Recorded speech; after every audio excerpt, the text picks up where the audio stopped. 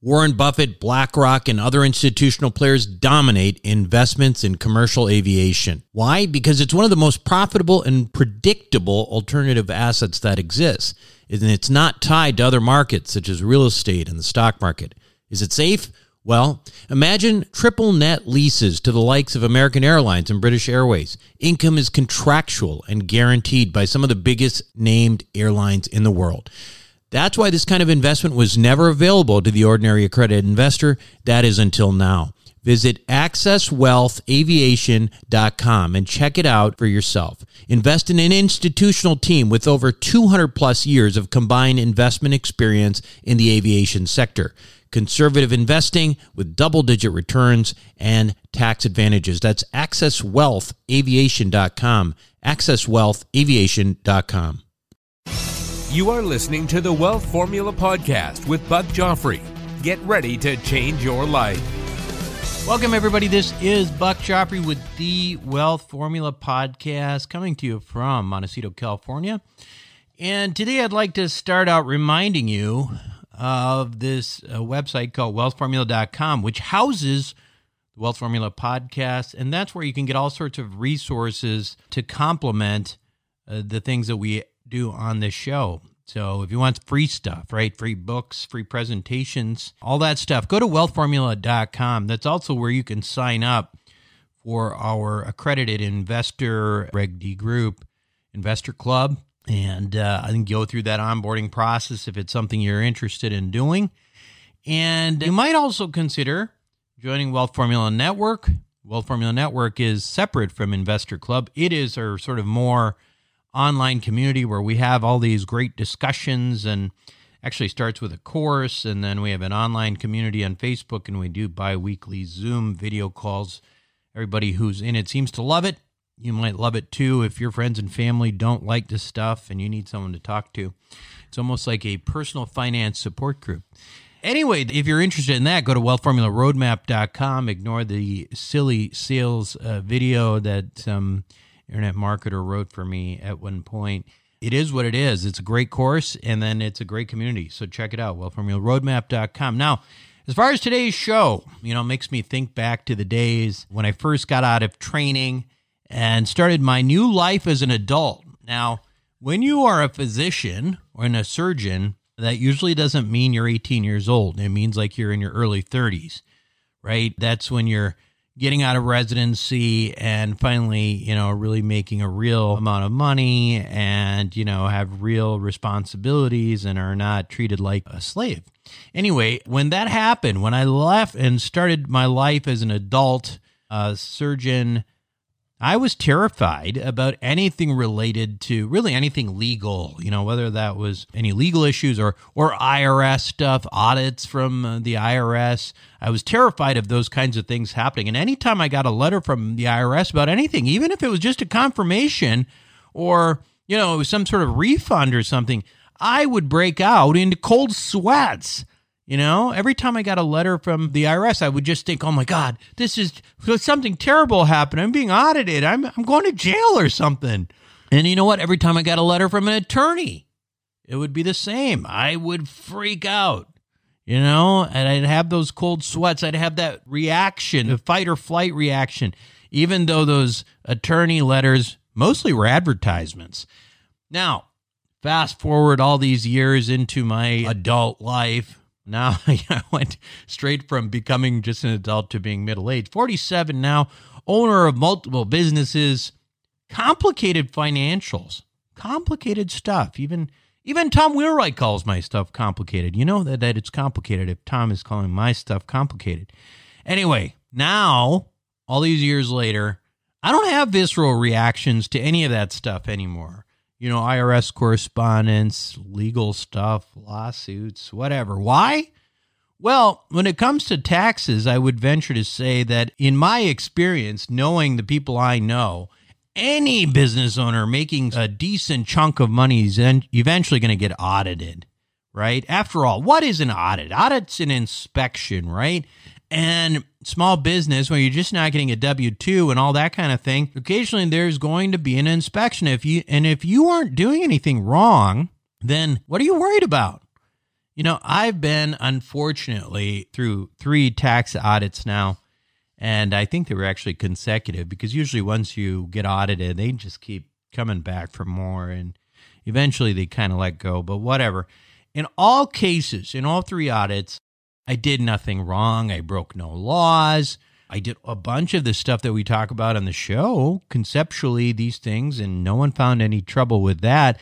The audits, therefore, mostly focused on documentation. And in some cases, the documentation was not done as well as it could have. And really, that's what the auditors wanted to focus on. So in my experience, the audit process really just was a negotiation, right? It's a negotiation. If you get audited, I guarantee you they're going to find something, no matter how ridiculous it may seem to you, no matter how good your records are. Then the idea is they're trying to, raise tax revenue, and you're audited. They've already put the resources through. They got to bring something home, right? So then you got to come to some kind of settlement. Now, it's not just the IRS. The legal system in general works on these principles of settlement. And that's why I don't really fear frivolous lawsuits anymore either. I mean, very rarely do things go to court. The dirty little secret is that whoever has the most money usually wins disputes simply by the threat of draining the opposition of financial resources, not by a lawsuit victory, but by just draining them with legal fees, right? That's really what it's all about. So once you realize that complexity of the real world, it's actually much, much easier to sleep at night, whether it comes to, audits or legal issues, whatever. I should point out, though, as a related thing, if you have good asset protection, that's another way to sleep well at night, because with the frivolous lawsuits or even legitimate personal liability, you hit somebody driving or something like that and you're going to get sued. Well, if you have really good asset protection in place, you can sleep well at night. And that's what I'll refer to my friend and attorney, Doug Lodmell, about that one. But getting back to taxes, I want to emphasize that most of the tax code is gray, right? It's not like right or wrong. It's you're interpreting things, or not you, but your qualified tax professional that's on your side is interpreting things to make sure that you are not doing anything illegal. And if you're not, then you shouldn't really be too worried. What you don't want, on the other hand, is a robot, right? You know what I'm talking about. I had these early on. They were the quote-unquote conservative CPAs that were going to keep you away from audits and all that BS that doctors are fed.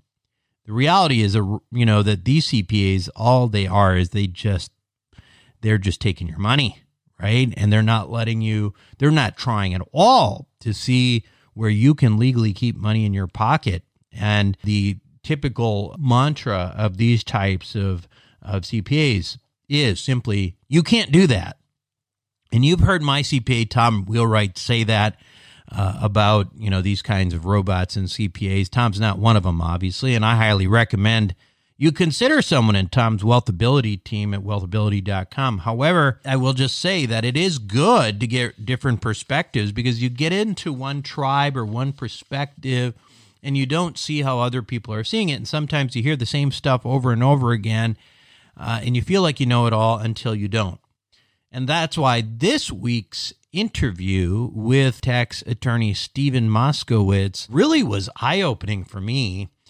And if you're worried about taxes and audits and all that kind of stuff, you're going to be really fascinated by this interview that we are going to do when we come back after these messages. Worried about saving too little too late for retirement? The Wealth Accelerator may be exactly what you need. With the help of some of the oldest and most reliable insurance companies in the country, Wealth Accelerator allows you to take most of the upside of any good year in the stock market and use bank loans to magnify those returns significantly. And what if the stock market has a bad year?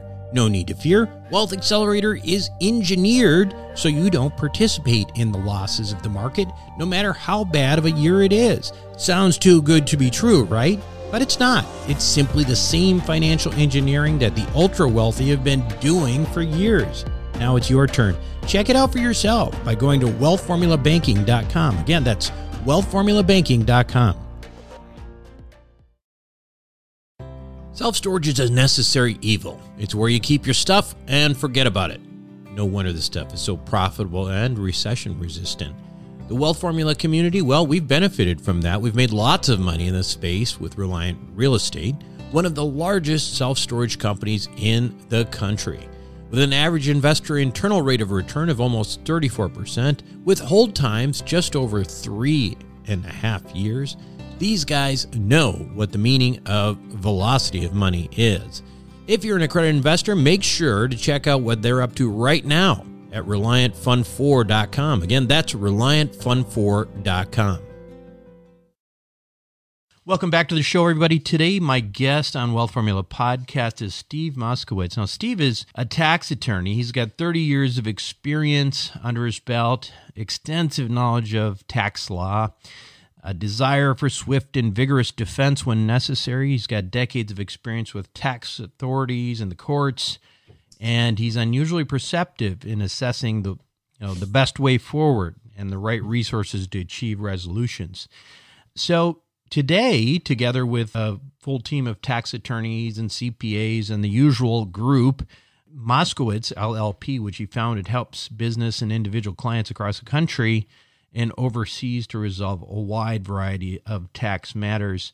He also creates strategies to utilize the tax code and relevant treaties to clients' benefits, provides an ongoing tax support and tax preparation. Steve, welcome to Wealth Formula Podcast. Thanks for inviting me. Yeah, so it was funny. We talked a little bit offline here about this being a slightly different audience. I mean, where we talk a lot about tax, so we're probably going to take things a little bit deeper. Who doesn't want to talk about tax? I can think of no better subject. Well, the question is, when it comes to my audience, we have an intergroup called Wealth Formula Network, which is composed of probably about 200 people online. And we get these conversations, and the depth of those conversations in terms of tax strategies and what we all know and bring to the table blows people's minds sometimes, and me too. But I'm always excited to learn more. So thanks for joining us. So why don't we start out simply with this? Tell me a little bit about. I know you were a professor before. What brought you to tax law, and what do you find interesting about it? I was also a CPA before I was a tax attorney. And when I set foot into law school on day one, I already had a bachelor's and master's in accounting, and I was a CPA. The reason I went to law school was not to chase ambulances or do divorces. I realized as a tax attorney, I could do so much more for my clients than I could as a CPA. I wanted to be the guy to tell a client what you can do, not the guy to tell them what you can't do. And also as an attorney, I could defend everything that we do in the courts as opposed to saying, well, I can only go that far and that's it. So that's the reason why I became an attorney. And I went into private practice because, I have a very heavy background in tax. And most guys that have a background like mine go to work for the big firms whose clients are the Fortune 500. And that's what I did too. And I worked real hard there. And then I realized no matter what I did, I could be the best guy or the worst guy. I'm not going to affect the Fortune 500, but a small business or an individual make a huge difference. And I'll never forget one of my very first cases. I was at counsel table with my client in court. And about every 5 minutes, my client was reminding me that if I lost his case, he would lose everything that he'd worked for in a lifetime. That would make most people nervous. For me, it was exhilarating because I knew that I'm going to make all the difference in the world to this guy. And I got him off. And I was thrilled. I remember that client in that case to this day. And I still get that same visceral thrill all these years later when I say to a client, and that's why you don't have to pay the taxes. Just like look at the Fortune 500 that make billions with a B and they don't pay taxes. How they do that? They have an army of people like me saying, do this and this and this and this. And I get a real thrill out of it. For example, real estate. That is such a tax advantaged area. To me, the most beautiful words in the English language are positive cash flow with a tax loss is exactly what you can do with real estate. And then you start combining all these different areas. For example, I'm sure your audience is familiar with cost segregation analysis, or should I define it and explain it? Oh, no, this is I don't think you need to, but you know what? Go ahead and do it. We do a lot of cost segregation and bonus depreciation in our private investment group. But you know, there's people listening who are not part of that maybe and don't understand the significance. So why don't you go ahead and talk about basically what cost segregation analysis does? They do like the banks, time value of money. If you have a choice between a benefit now or many years from now, it's better to have it now. So suppose we have a property and we have this situation. The amount of money that we receive is greater than the amount of money we spend on it. So we have a cash profit. We have more in our bank account than we did before. But then through the use of depreciation, and here more depreciation because of the cost seg, we go ahead and we have a tax loss. We haven't written a check to depreciation, but we show that the result from that property is a loss. So for starters, we say, okay, now we don't pay any taxes even though we've made a cash profit. And when somebody gives you something nice, what do you say? Well, thank you. Well, that's what most nice people say, but the people I know say, more, I want more. And I say, right. Well, let's give you more. Can you take that paper loss, that tax loss from the real estate and write it off against wages, dividends, interest, profit from a business? The general answer under 469 Internal Revenue Code is, well, no, that's a passive loss and you can't do it. However, there's an exception, real estate professional. And if you're a real estate professional, you can take that loss against that other income. So what do you have to do to be a real estate professional? So let's assume we have this situation. We have a woman who's a brain surgeon and she makes a profit of $1 million from her practice. She's married to a house husband. She also has investment in the property we're just talking about. She says, honey, you're going to manage the property.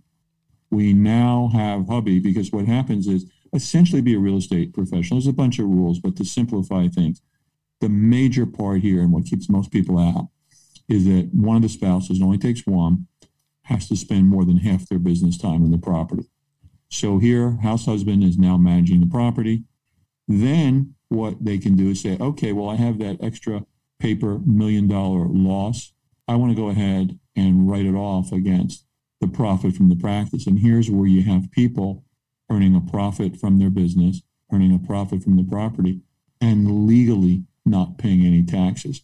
That's one of many, many, many things that you can do. And if you would let me, I could go on for hours. Well, and hours I'll tell you. Well, let me tell you this one, Steve. And this might be the only podcast that you will hear someone say this, but what you just told us is old news. We talk about real estate professional, cost segregation, bonus depreciation, like all the time.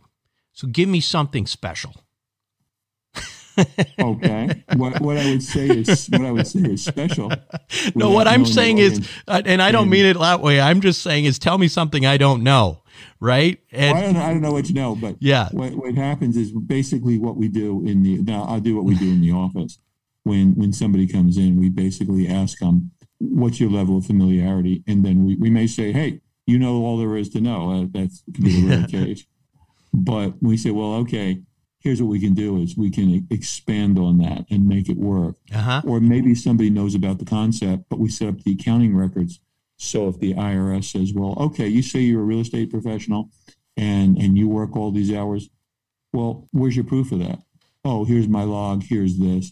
Here's that. So basically that's what we do is we go into what do you have and is there anything we do to prove it? Now, I'll tell you with a lot of clients, it's been my experience that they do know this stuff, but their record keeping is horrendous. Sure. And it's a shame when somebody, they qualify.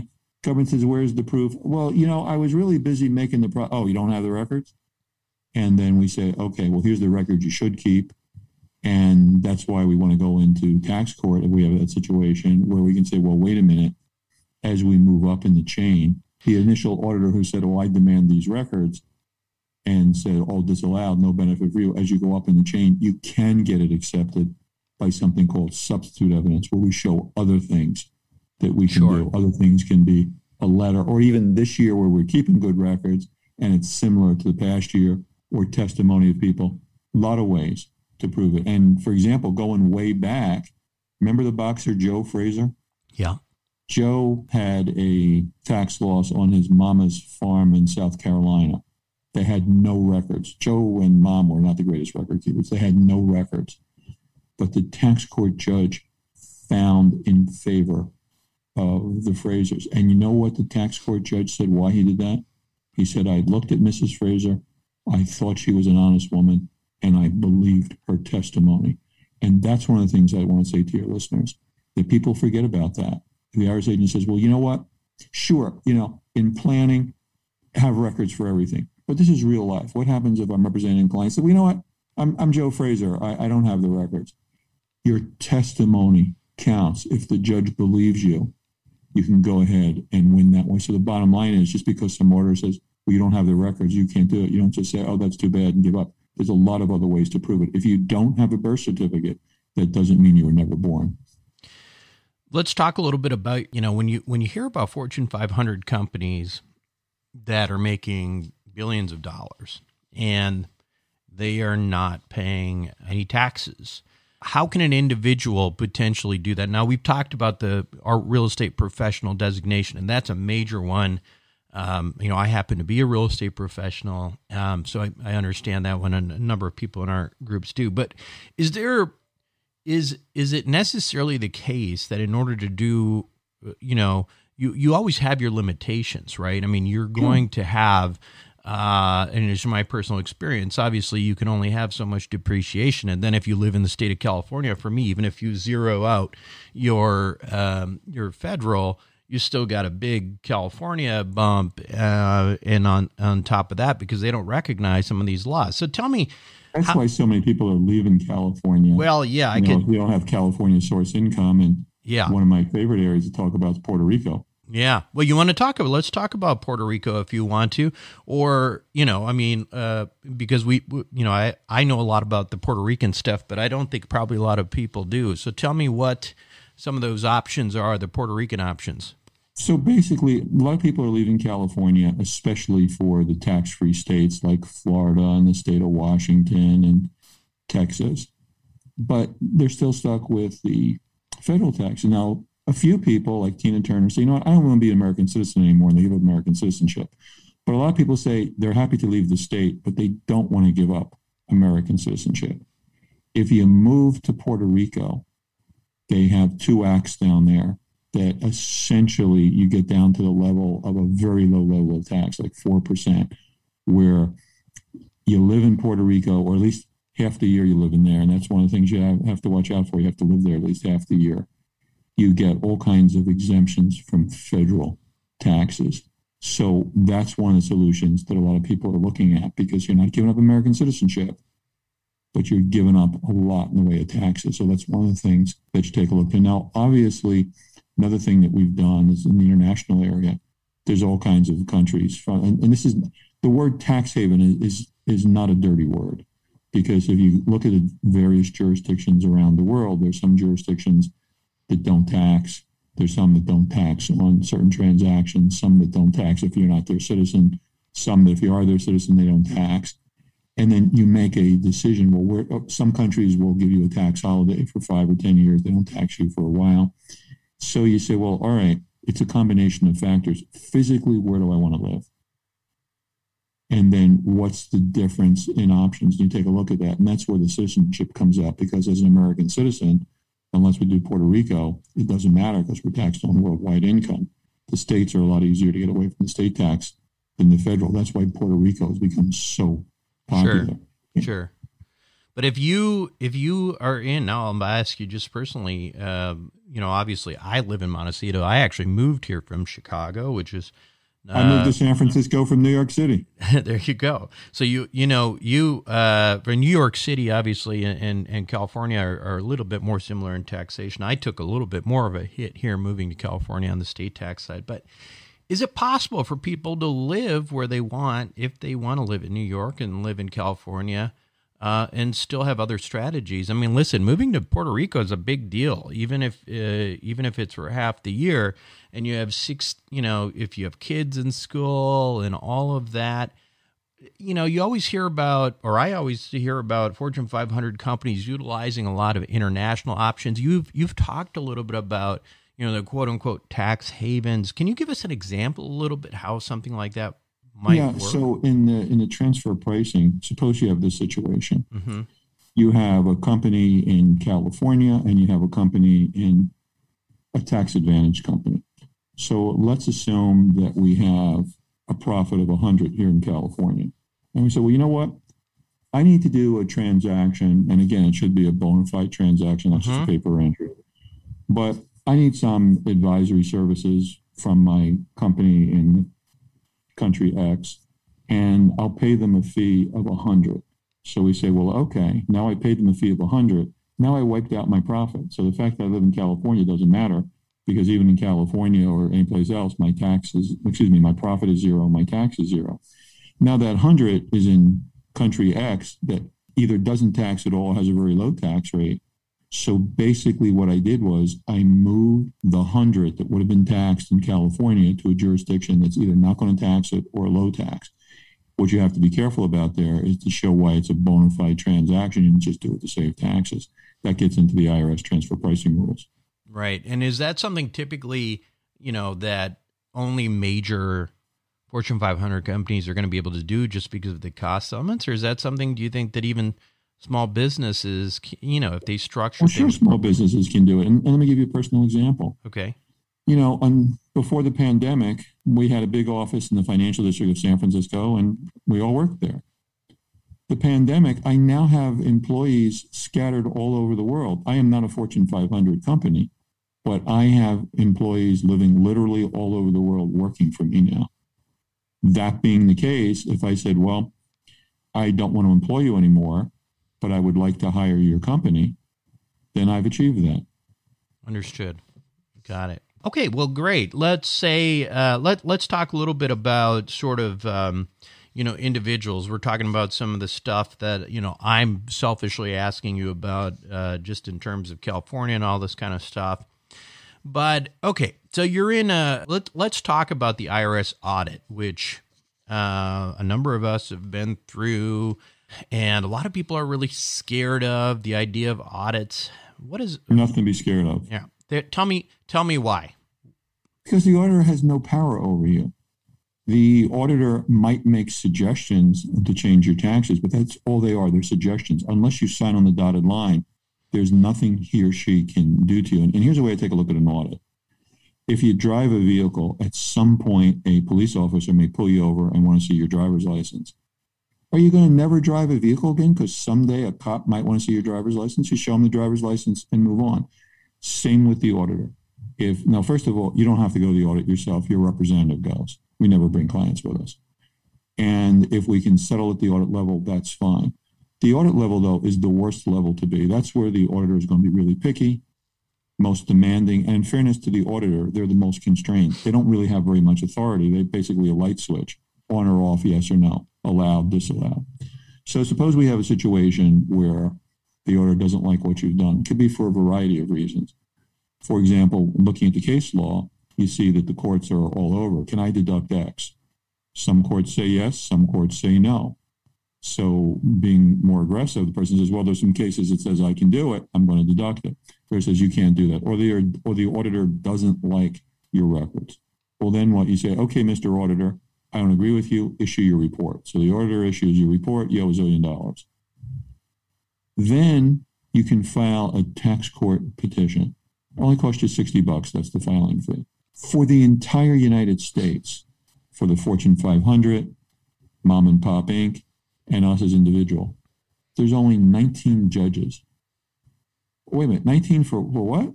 19 for all 50 states. You say, wait a minute, that doesn't divide equally. You mean they have to travel around like Abe Lincoln? Yes.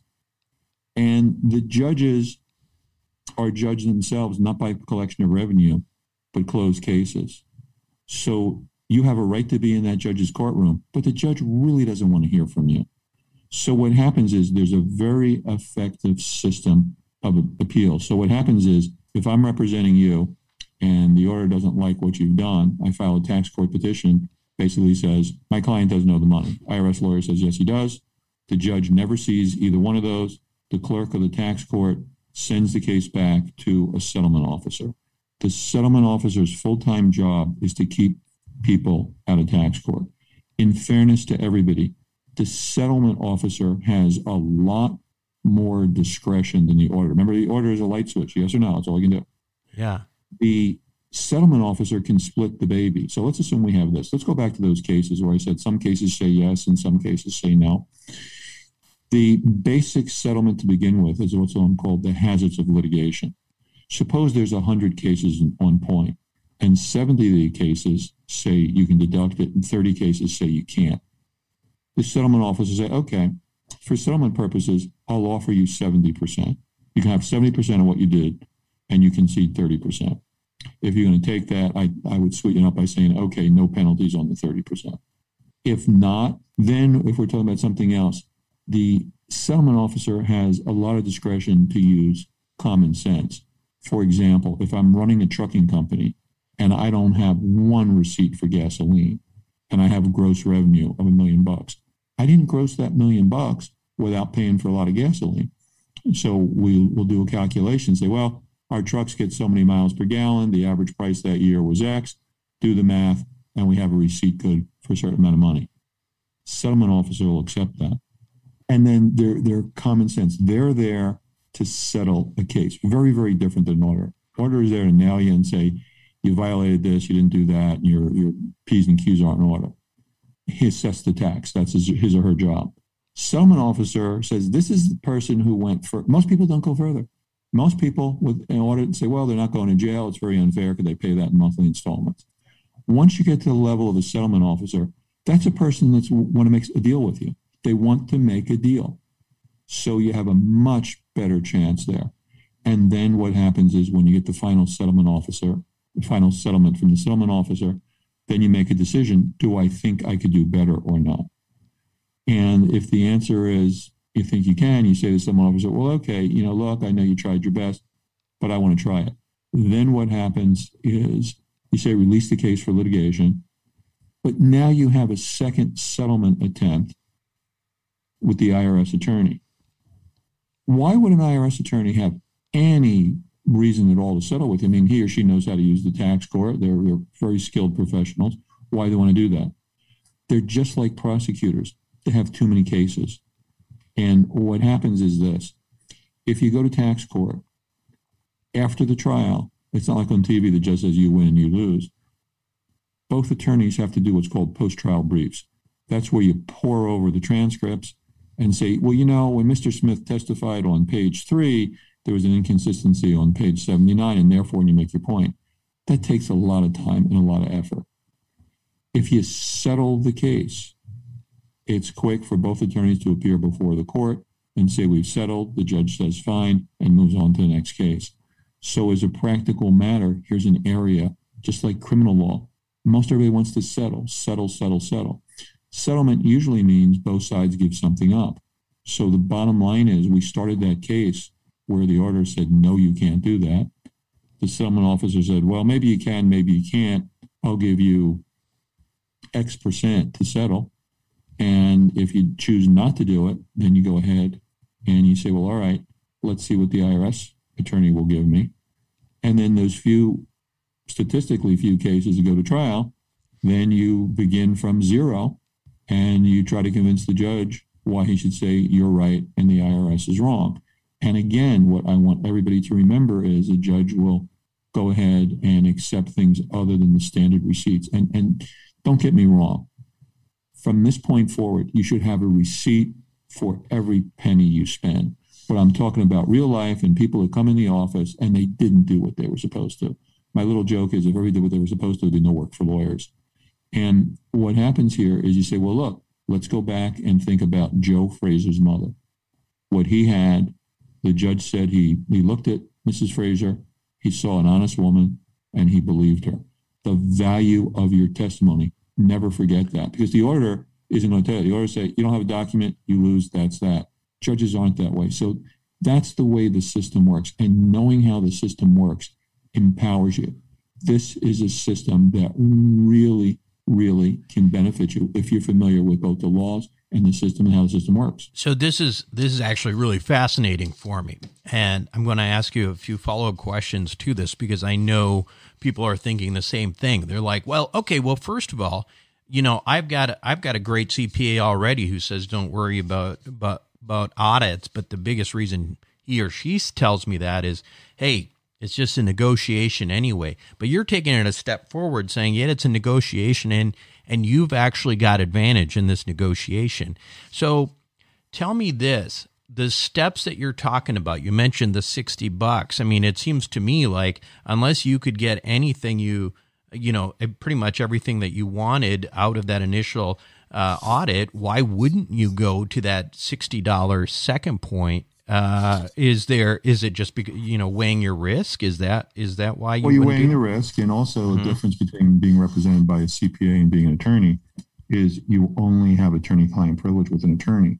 So, for example, when you're talking about your case to your CPA, if you have a weakness, what the IRS has been doing is calling CPAs to testify against their clients, and that's bad for everybody. Right. Because they say, okay, Mr. CPA, what'd your client tell you? What'd you tell him? Hand us all your records. Whereas an attorney, you could tell me that you axe murdered somebody while you were filing your tax return. By law, that's a secret. Even if you decide not to hire me, the fact that you axe murdered your next door neighbor, they can never get that from me. And that goes back to old English law, where the people making law at the time said, look, you can't have the attorney testify against me because then the person will be afraid. What can I tell my lawyer? Just tell the lawyer everything and he or she'll sort it out. Okay, so $60. Let's also talk about the time frame there, right? Because that's also potentially on your side, right? Like, say if you have an audit, you don't like the negotiation, you go to that next step with the arbiter. I don't remember what you call that. Settlement officer. Settlement officer. And how long does that usually take to get to the settlement officer? Are we talking months, years? It depends on how busy the IRS is. The IRS was always slow. After COVID, they got slower. So basically, if you have an audit and you go ahead and say, I disagree with your report, what typically happens is the auditor has to close the case unagreed. He or she then sends the case back to the notice of deficiency unit. They have to send you a notice of and usually that'll take a few months. Then you get a notice of deficiency, which gives you 90 days to file the tax court petition. Then remember, you got 19 judges traveling around the country. So you're talking about, on average, probably about a year and a half. Occasionally there's an exception where something slips through real quick or takes forever. But for the most part, most of the cases I see take about a year and a half. And then right before the case is going to go to trial, that's when you see the settlement officer. You talk with him or her, and then you go through the process I just described. So you're talking about, it's going to, let's say on average, maybe add 2 years. Got it. So, and then you talk about the final step, which is, if you do end up in tax court, and again, people listening to this thinking to themselves, well, geez, well, you said $60 to get to that place. But, if I'm a small business and maybe I make $500,000 or $1 million a year, what kind of costs are we talking about to get this to get that far, A, and B, to have, somebody like Steve Moskowitz representing me. So tell me about the practical elements of all of that. That's one of the things that you look at, because she said, well, who would not want to go to tax court? And you weigh if you said to me, you know what, I do not owe that $400, and for the principal of it, I'm going to go to tax court. I'd say, you don't go to court for principal, you go to court for money. Mm-hmm. And that's not worthwhile. In a civil case, it's only about the money. So you take a look at what's involved here. However, sometimes you would want to go to tax court for a small amount because you want to set a precedent. You're doing the same thing every year. So in my $400 example, if the government said, well, you can't do that, then in the upcoming years, you're going to have a lot more, it was a very slow year that year. And in the future, you're going to have a lot of those expenses. That one you might not want to settle because you say, well, look, I don't want to set the precedent. Now I can't deduct all of that. So the bottom line is you take a look at precedent. You also have to take a look at the states have an information sharing agreement with the IRS. So if you live in a state that has a state income tax, and most states do, it's not just what you pay the IRS, it's what you pay the IRS and the state. Then we also talk about future audits.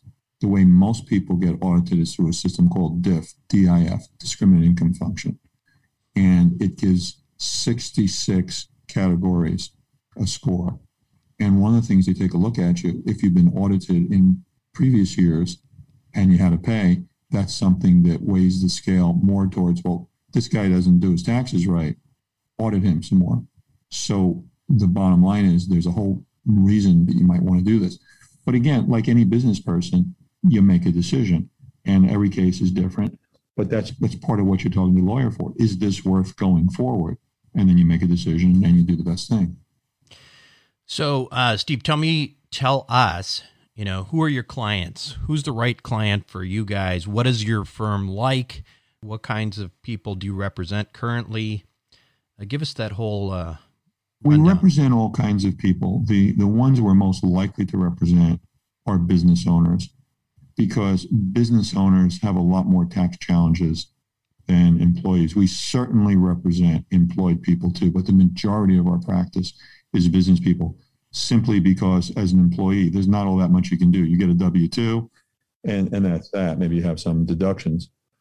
However, as a business owner, there's all kinds of things. And are you entitled to them? For example, one of the things that we like to talk about is we do a tax return. And one of the reasons I switched from being a CPA to a tax attorney, new client says, well, okay, you do my tax return. I said, well, yes, but let's talk about tax planning. For example, are you entitled to R&D, research and development credit? Do you guys go ahead and do that in your practice? Shall I define what research and development credits are? Yes, please, go ahead. Okay, so what happens is the beauty here is, unlike most other things, is a lot of things in tax, somebody will say, look, if you spend X number of dollars, that's a tax deduction, so you'll save Y number of dollars of taxes. That's nice, but it requires cash.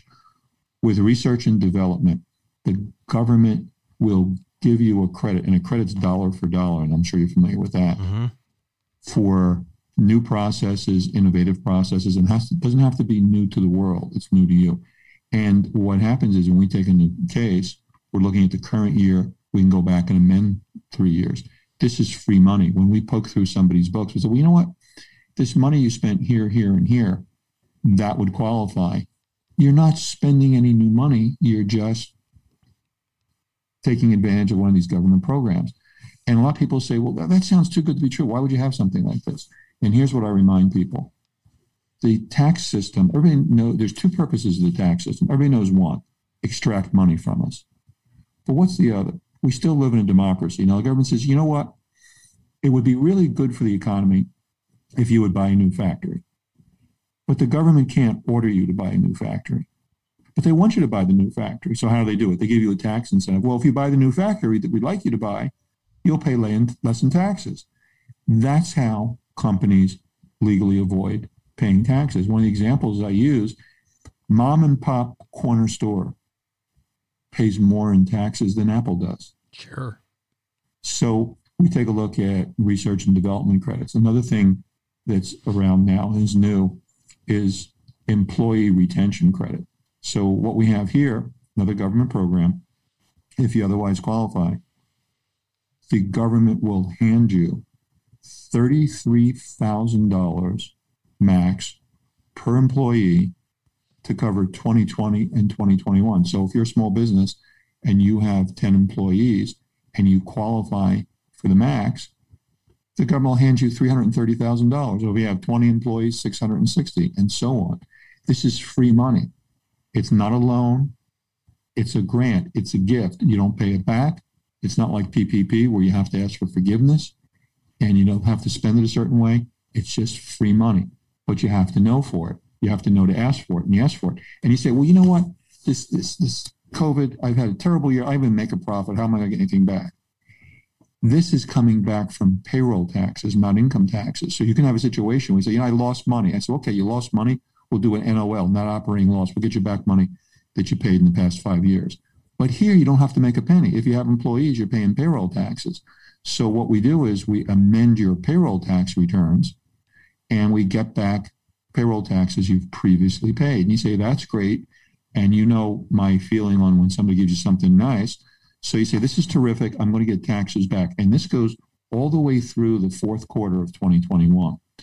So what happens is with your payroll taxes, let's assume we're getting some money back from our previous year, but now you're getting ready to write a check to the IRS for your payroll taxes for this period. I say, wait a minute, hold on.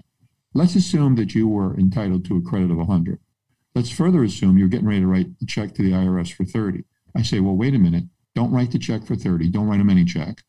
Let's take 30 of our employee retention credit. We pay the IRS $0, and now the IRS will write you a check for 70. That's one of the things we take a look at.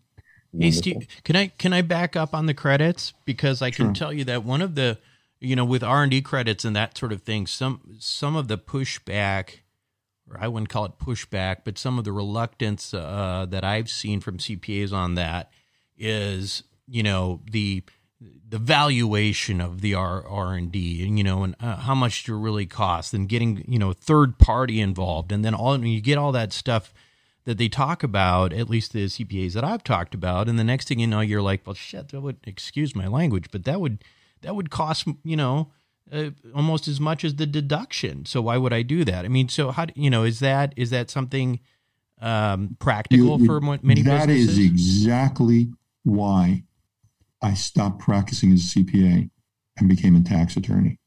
Most CPAs don't want to do anything like that. It's too much trouble. It's too much, I don't have a receipt with a check mark paid. It's not finite. And it's been my experience with a lot of CPAs, they don't want to do something where you don't have an actual check written. Oh, I can deduct your rent because I see that check there for $1,000 to John Smith, landlord. And again, everything in business is an economic decision. And you say, well, okay, how much do I stand to earn? And also, when we walk into a client, we're talking about, 3 years worth, not just 1 year. So we'd say, well, all right, how much potentially can we save? And how much does it cost us? And you just do a simple profit analysis. If I said to you, look, I can save you $100,000 in taxes, and we have to have an expert here and pay him $10,000, would you take that deal? Sure. I take it all day long as a business person. Mm-hmm. But and again, I can speak because I have both licenses. CPAs are always doing that. Remember what I said, and when I went to law school as a student, I want to be the guy to tell clients what they can do, not what they can't do. That is what CPAs are doing all the time. Their deal bosses, oh, don't do this, don't do this, don't do this. They're so conservative. Yeah. And yes, it's conservative, but the problem is what I say to those CPAs that are doing that, you're doing that with somebody else's money. You say, I can't be bought. You want to do it with your own money, you do whatever you want. But you're doing it with somebody else's money. Well, wait a minute, let's ask them. And not to mention the fact that if you're entitled to these things, we're talking about 3 years for starters, and then you make somebody aware of something. You say, well, look, I do this process. This is something that, I can save money on taxes in the future. And also there's additional benefits here. Suppose you say, you know what, that's great. You're an established company. You've done all this stuff. And this guy's talking about 3 years. We just started out. And you know what? We lost money the first year. We don't even, have any taxes to get back. When you're a new company, although your first place is income taxes, the government will also give you money back again on payroll taxes. So this is very, very worthwhile. Right. Another area that is tremendous is pensions. People are familiar with the simple pensions like, IRA and 401k. Mm-hmm. But the problem with those, they're so limited. Mm-hmm. So what happens is there's over 20 different types of pensions, and there's 3 big reasons why you want to do a retirement account. One, it's a tax deduction. And suppose one of your listeners is listening to that and says, boy, that's great. I wish I had a pension. I'm going to have to pay so much on my 2020 taxes. I'm just working on it. I filed an extension. And we know that almost everything, you have to write the check by December 31st, 20 to deduct it in 20, not with a pension. There's a lot of types of pensions where you get to have a deduction up to the time of filing the return plus extension. So suppose I met with one of your clients who's on extension right now. Suppose we set up a pension for him right now today in 2021, and his tax return isn't even due yet for almost half a year, and he funds it the day before his return is due. Guess what? He gets to deduct it from 2020. So there's 3 big reasons for retirement accounts. One, you get a big tax deduction, and the typical client that we represent deducts hundreds of thousands of dollars. I was working with a client literally yesterday. You know what his pension deduction was for the year? $601,000. Ask your business people would you like a legitimate $601,000? And to give you an idea, in the past 30 years, we've had 145 audits of pension. That's not much in 30 years. And you know what? We've had 100% success rate. In every case, the IRS agreed what we did was right. And in these cases, we didn't have to go beyond the initial audit because this is statutory. You're entitled to it. So number one benefit, big tax deduction. So you have to answer the tough question, would I prefer to A, decrease my taxes and put my money in a place where it's totally safe, or B, pay more taxes and not have my money in a safe place? That's why you want to do the retirement account. Second, when the money is in the account, it's not being taxed, so your investment grows a lot faster. And what a lot of people don't know is that the pension itself is an exempt asset. That means, if you're in business, people get sued all the time. Suppose the plaintiff gets a judgment against you in excess of your insurance. He can take away everything that you have. One lawsuit can take away a lifetime of earnings and savings, not with a pension. Although I hate to mention his name, let's take a look at O.J. Simpson. You were smiling, you probably figured that out. O.J. has a multi-million-dollar judgment against him. He's not lost a penny of his pension because of these protections. So pensions are fantastic.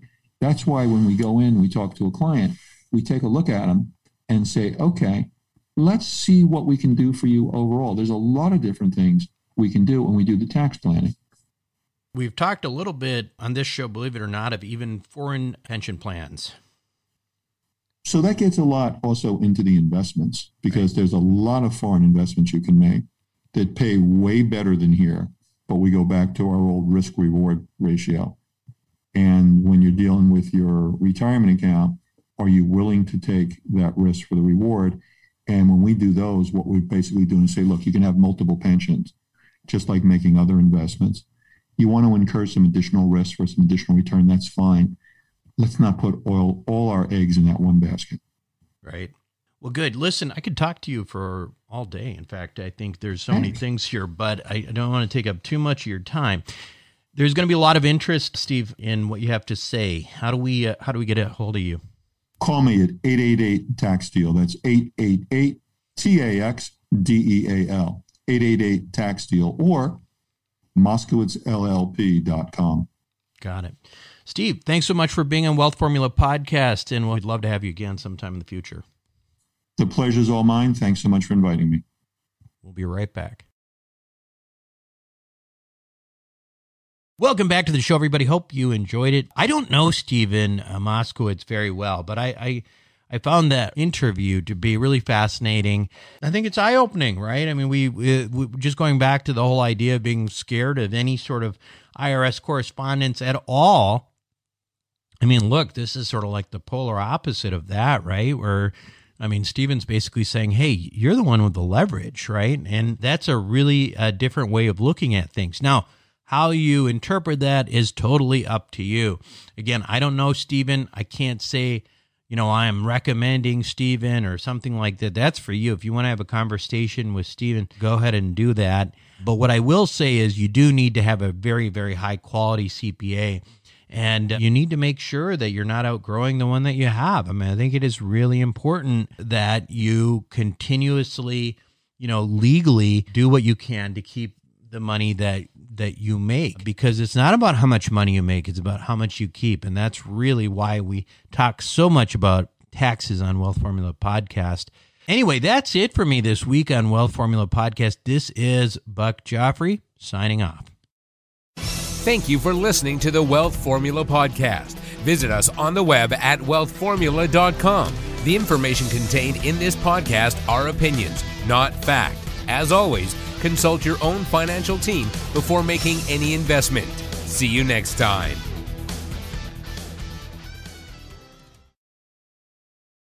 Buck Joffrey here from Sapio with Buck Joffrey. Aging might become reversible over the next 10 to 20 years. It's already being done in lab animals, so it's just a matter of time. Our challenge? To be healthy enough for when that time comes.